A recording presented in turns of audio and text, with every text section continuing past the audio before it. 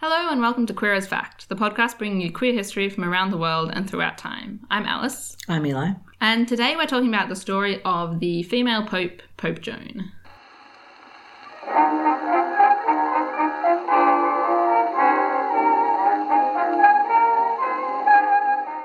We have a couple of content warnings before we start this episode.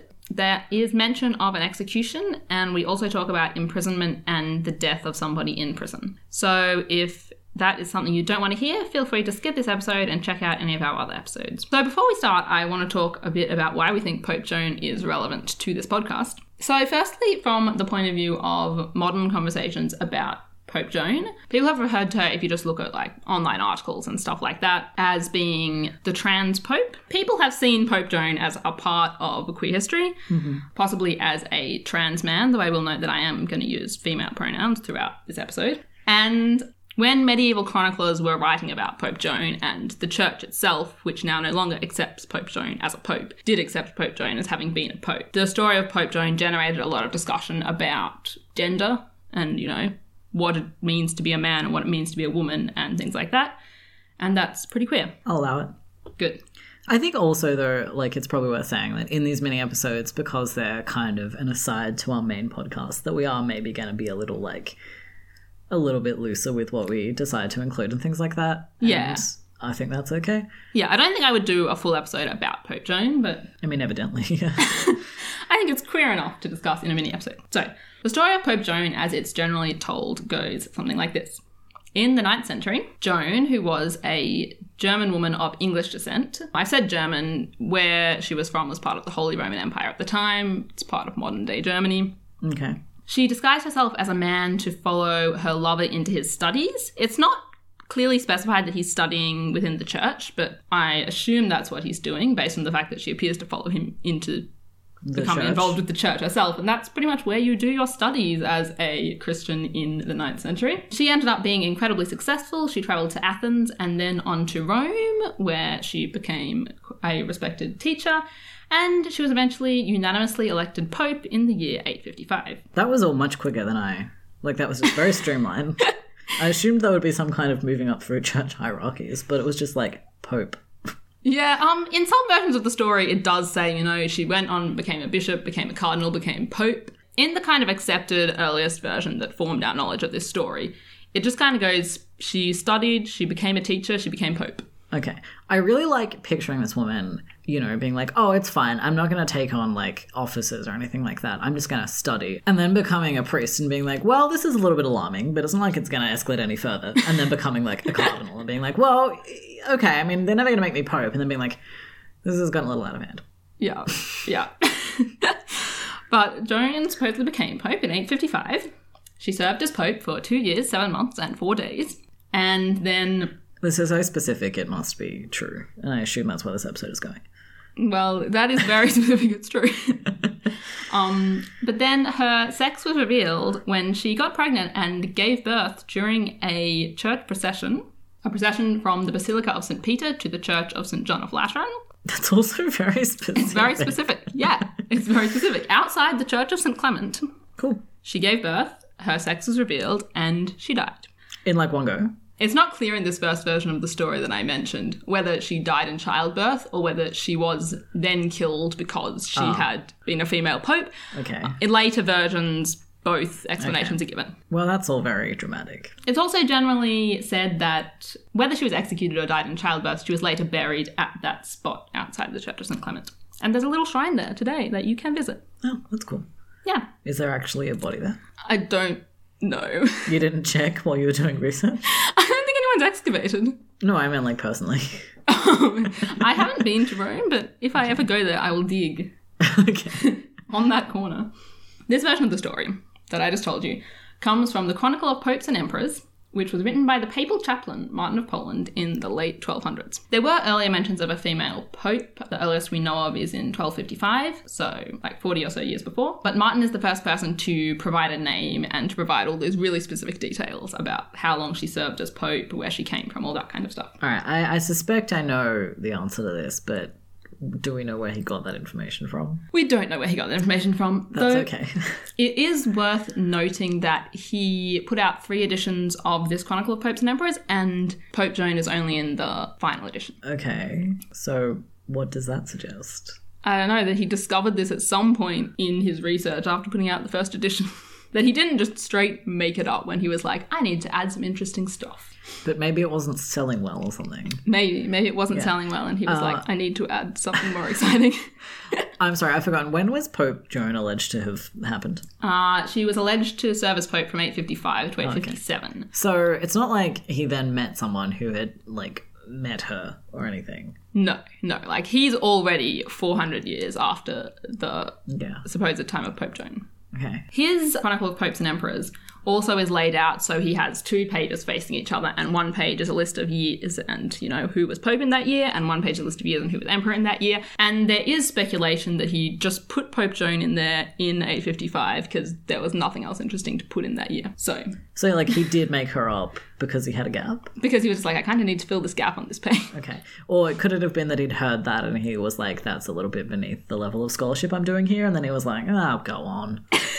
Yeah, no, that may be true too. In the earlier mentions, I said, like in the mention in 1255 that just mentions a female pope, the very first mention we know of is just a note in a margin where they're like, I've heard this, but I need to verify it. Okay. I mean, verify it how? I really just don't know that much about, like, scholarship in this time and its sort of standards and so forth. I think in the time, from what I've understood about reading this, it would mean verify it by finding someone who was considered reputable who had mentioned it. Okay. So they might not, as we would want to, have to go back to a primary source. Yeah.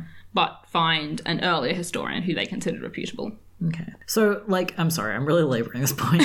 So, can we infer that then there were maybe, like, older books that mentioned it in some detail that we've then lost? Or, like, because it just seems really weird for there to be this, like, several hundred-year gap. And then, like, you'd assume this story had to be around in some specificity in that time, whether it was just, like, orally people were like, have you heard the one about the female pope? Or that there were other books. So before this Chronicle of Popes and Emperors, there are several other mentions of female popes, as I've mentioned, and they don't all seem to come from the one earliest source we know of. Oh, I see. So it seems that there were several different people talking about this from before we know of sources on it. Also, not that long after Martin wrote his chronicle, the papacy moved from Rome to Avignon in France for about 70 years. And there was a lot of upheaval within kind of record keeping and everything. I see. So that also doesn't help us have any idea of what sources he might have had available to him. Okay. And also probably didn't help anyone who wanted to check his work not long afterwards. Martin explains in his chronicle that Pope Joan has been excluded from previous lists of popes because of, quote, her female sex, end quote, and, quote, the foul nature of the transaction. End quote. Transaction? The transaction. But the transaction meaning her becoming pope. Oh, I see. Clear. Okay. The transaction meaning just like the situation. But because Martin was papal chaplain, his work was very well respected and considered to be factual. And so from then on, we see the story picked up by a lot more chroniclers and within the church itself as a part of papal history. Okay. Martin's chronicle places Joan's papacy in 855, as I said, between the papacy of Pope Leo IV and Pope Benedict III. Those do sound like pope names. Yeah, they are pope names. Definitively popes. But not definitively a pope is Antipope Anastasius, who's about to feature. Antipope? Yeah. Is that an official title or just... No, it's what you call someone who claims to be pope but is not pope. So I could become the antipope at the drop of a hat? You could become the antipope if you, like, claim to be pope loud enough. Oh, so you have to get a certain amount of recognition for not being the Pope? Yeah, I guess so. Like, I don't think there are official hoops you have to jump through to become anti-Pope. Okay. But, yeah. But, like, if I just say to you, Alice, like, no, really, like, I am actually the Pope. Yeah. We don't have an official anti-Pope on staff. Yeah. Oh, okay. Anyway, I'm sorry. You have to convince more people than me that you're the Pope. No, that I'm not the Pope. Anyway, Antipope Anastasius is here. Okay. He sounds like a Disney villain. Well, he was probably the papal librarian who then tried to seize the papacy for himself. Okay. And he did this between the papacy of Pope Leo and Pope Benedict. So after the death of Pope Leo IV, Pope Benedict was elected, but Antipope Anastasius tried to seize the papacy. He didn't succeed for very long, and Benedict did end up being pope. But the fact that this happened means that the transition between Leo and Benedict is very well recorded in different sources throughout Europe, and there's not space for a 2-year, 7-month and 4-day reign of an extra pope in there. Could he have been a woman? I have seen nothing to suggest he was a woman, but we know very little about him. Like, the fact that I said he was probably the papal librarian. I see, yes. You know, we know that there was an anti-pope Anastasius. We know there was a papal librarian called Anastasius. Some chroniclers suggested they were the same person. Okay. So we have very little information. Alrighty. Nobody has ever suggested that Anastasius was Joan. Well, I'm suggesting it right now. Maybe he was. That seems as valid as... Or, like, surely their stories were conflated at some point. No, not that I ever saw. But, like, surely they were. I'm sorry. Do you have any suggestion of how Joan came to it? So, with people like Martin, does he mention this anti-pope? Like, does he replace him with Joan? Or does he, like, just kind of, like, fudge the timeline? Or, like... I'm not sure exactly. Okay. Yeah, no, I don't know. All right. Maybe Joan and Anastasius were in cahoots. Maybe they were. Maybe they were identical twins. Who just, like, Who switched out. clothes. Yeah. I'm sorry. You should have invited me to this episode. Surely she would have switched out when she was like, look, I'm 9 months pregnant and there's a procession on today. Do we know that she was definitely 9 months pregnant and that it wasn't, like, a slightly early birth? No, it may have been early. It's sometimes said that it was her horse getting frightened by the crowd or, like, something like that kind of, like, yeah. How dramatic are papal robes that you can be a fully pregnant woman and it's not evident? Yeah, pretty dramatic. That's pretty legit. Good. There are 2 main pieces of evidence that chroniclers use in connection with Pope Joan to suggest that she was real. The first is the verification of the Pope's sex, supposedly to prevent a repeat of a woman being elected. So what supposedly happens is after the Pope is elected, during his inauguration, he is seated on a chair which has a hole in a seat. Mm-hmm. And a deacon reaches under the chair through the hole and checks that the Pope has testicles. All right, that seems fakeable. As in... I don't know, I'm sure you could figure something out. You could pay off a deacon? Is that what you're saying? Oh, yeah. But I just mean, like, you know, no one's, like, seeing that it's attached I understand. to you. I don't know. I just feel like you could get around this if you, like, really deeply wanted to. Yeah, no, I think you could. Either through bribery or through just, like, faking it physically. Yeah. I mean, frankly, I wouldn't be that surprised if you just bribed him anyway, because that's a weird thing to go through with a colleague. That's true. It's definitively weird. But it apparently supposedly occurred, and he would check the Pope had testicles, and then he would announce to the crowd, habet duos testiculos et bene pendentes. All right, so what if he only had one? That's never recorded. Okay. Do you want to translate that? I was about to translate it. Oh, sorry. So, habet duos testiculos is he has 2 testicles et bene pendentes well hung. So that's that. Okay. No, that's how that's generally translated. All right. No, I'm not. Oh, you're questioning the fact that occurred. No, I'm criticizing the fact that the, like, second part is in any way necessary. I don't think it is, but it's here. And then they'd all say, thanks be to God, and sing Laudamus Te, and the ceremony would continue. This is fine. You know, you do you. But I'm just saying that if you made this up for a fantasy novel, people would not accept it. As a, like, legitimate, dignified thing to do. It's not very dignified. Like, the part that gets me about that is the thanks be to God, to be honest. Just that they're all very serious, and he's sitting on this weird little seat. Anyway, please move on. It's not a little seat. It's a big, fancy marble seat. Oh, what the hell? Yeah. So there are eyewitness accounts from the time of people who were at papal inaugurations and claim to have witnessed this particular part of the ceremony. But they vary greatly in their descriptions of, say, when in the ceremony it took place and things like that. And so we have witnesses of, like, the same Pope being inaugurated that vary, or of, like, various inaugurations? Of various inaugurations, but, like, consecutive inaugurations. So inaugurations, like, within a few years. Okay. And papal ceremony is pretty, like, fixed. I see. Yeah. So, like, other aspects of it don't vary. It's just this. Yeah. Okay. That's a weird thing to all kind of decide to, like, fake into history, frankly. Yeah. So, yeah, they're not the most credible eyewitnesses, but there are supposed eyewitnesses. None of the official texts which outline the formalities of inaugurating a pope mention this. But the chairs do exist. Oh, okay. There are 2. Okay. One is in the Vatican Museum and one is in the Louvre. Okay. Most archaeologists now agree that these chairs are Roman bathing chairs. So you sit on the chair and you pour water over yourself and it drains out the whole I see. chair. Okay. Or possibly Roman birthing stools, Okay. but more generally agreed to be bathing chairs. Okay. Do we have more than that? They're just not in a pope context? They were used as part of papal ceremonies. No, I mean, like, do we also have a bunch of other Roman bathing chairs that have no connection to popes? Yeah, there are Roman bathing chairs that do look like this. Okay. These are very fancy ones. Okay. But the papacy did carry on and repurpose a lot of items and traditions from the Roman Empire Yeah. to, cement their authority. Yeah. So it makes sense that these chairs could have been repurposed because they were impressive Roman marble chairs. And, they so happen to have a hole in the seat, but that's not the point. The point is that they're an impressive Roman marble chair. Okay.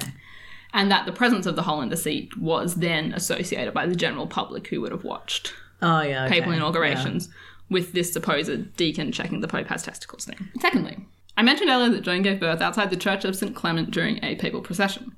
Yeah.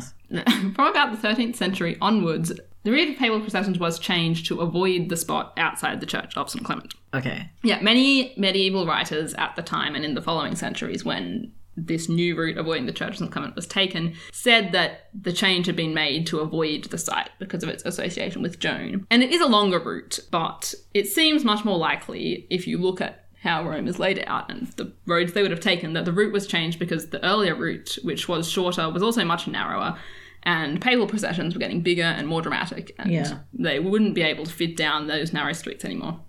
I mean, you said it was longer as if that was, like, a reason why this was a weird thing to do, but that seems also, like, a thing that, like, don't they want people to come and look at them? Yeah, I mean, I guess it's just that in the past, before they made the change, they took the most direct route from St. Peter's Basilica to St. John of Lateran. All right. I mean, I'd buy that there was just one pope who was just like, no, this is my moment. Yeah, that's true. Let's go around the block for a while. I just don't think that you become pope without a, like, healthy sense of the dramatic. I think Pope is a very dramatic role. Yeah. But in 1486, Pope Innocent VIII took the shorter route again in an attempt to dispel the rumours that they'd changed the route because of Pope Joan. But in those intervening years, like, the church itself did agree with the story sometimes that they'd changed it because of Pope Joan reasons. A final note on how people have argued that there was a Pope Joan is that in lists of popes, there is no Pope John the 20th. Okay. So there's a Pope John the 19th in the 11th century and a Pope John the 21st in the 13th century. Yeah, so it's generally suggested that her name was Joan and she was called John when she was Richard's man. But there was no John 20 because what happened was in 984, during the reign of John 14, a man named Franco Ferrucci, who took the papal name Boniface VII, rose to power and claimed the papacy. So it's another anti-pope. This was the second time Franco had done this in his life. Oh my god. His second term as anti-pope. Anti-pope squared. Yeah. How do you have a second term as anti-pope? How does your first term end? I'm not entirely clear on the details. Like, I'm stepping down from my position of not being the Pope, but I will continue to not be the Pope later after a short period of not being the Pope. I'm not clear. Okay, good. But yeah, in his second stint as anti-pope, he imprisoned the Pope John XIV. Okay. And Pope John XIV died in prison. And the way this was reported in later biographies of popes said, Pope John served in these years, John was in prison in these years, and people began to interpret that as being two Johns rather than one John. And so when we got up to Pope John the 21st, he thought there had been two Johns and one had been forgotten to be counted, so he tried to fix his numbers by being 21st instead of 20th. But then later chroniclers saw this discrepancy as proof that there'd been a John the 20th stricken from the record. I see, okay. From that, I don't think there's any definitive evidence that Pope Joan existed. Fair enough. And I'm pretty convinced that Pope Joan did not exist. I'm sad. Based on the fact that there's no way for her to fit into the papal record.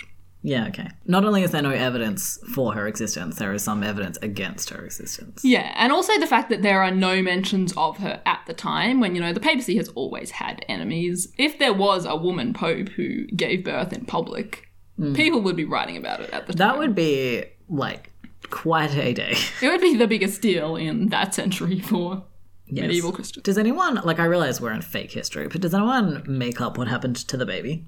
Yeah, there are various stories about what okay. happened to the baby. Is it horrible? There's a bishop who is sometimes claimed to have been the baby. It's sometimes also claimed that it was a female baby, and I can't remember what's supposed to have happened to her, but there's various names that the baby's given. Like, yeah, people do make up stories about the baby, but there's no consistency to the stories about the baby. In terms of why this story then exists, there are several possibilities, and we really don't know. There are several Pope Johns who, in their time, were criticised for being weak and effeminate.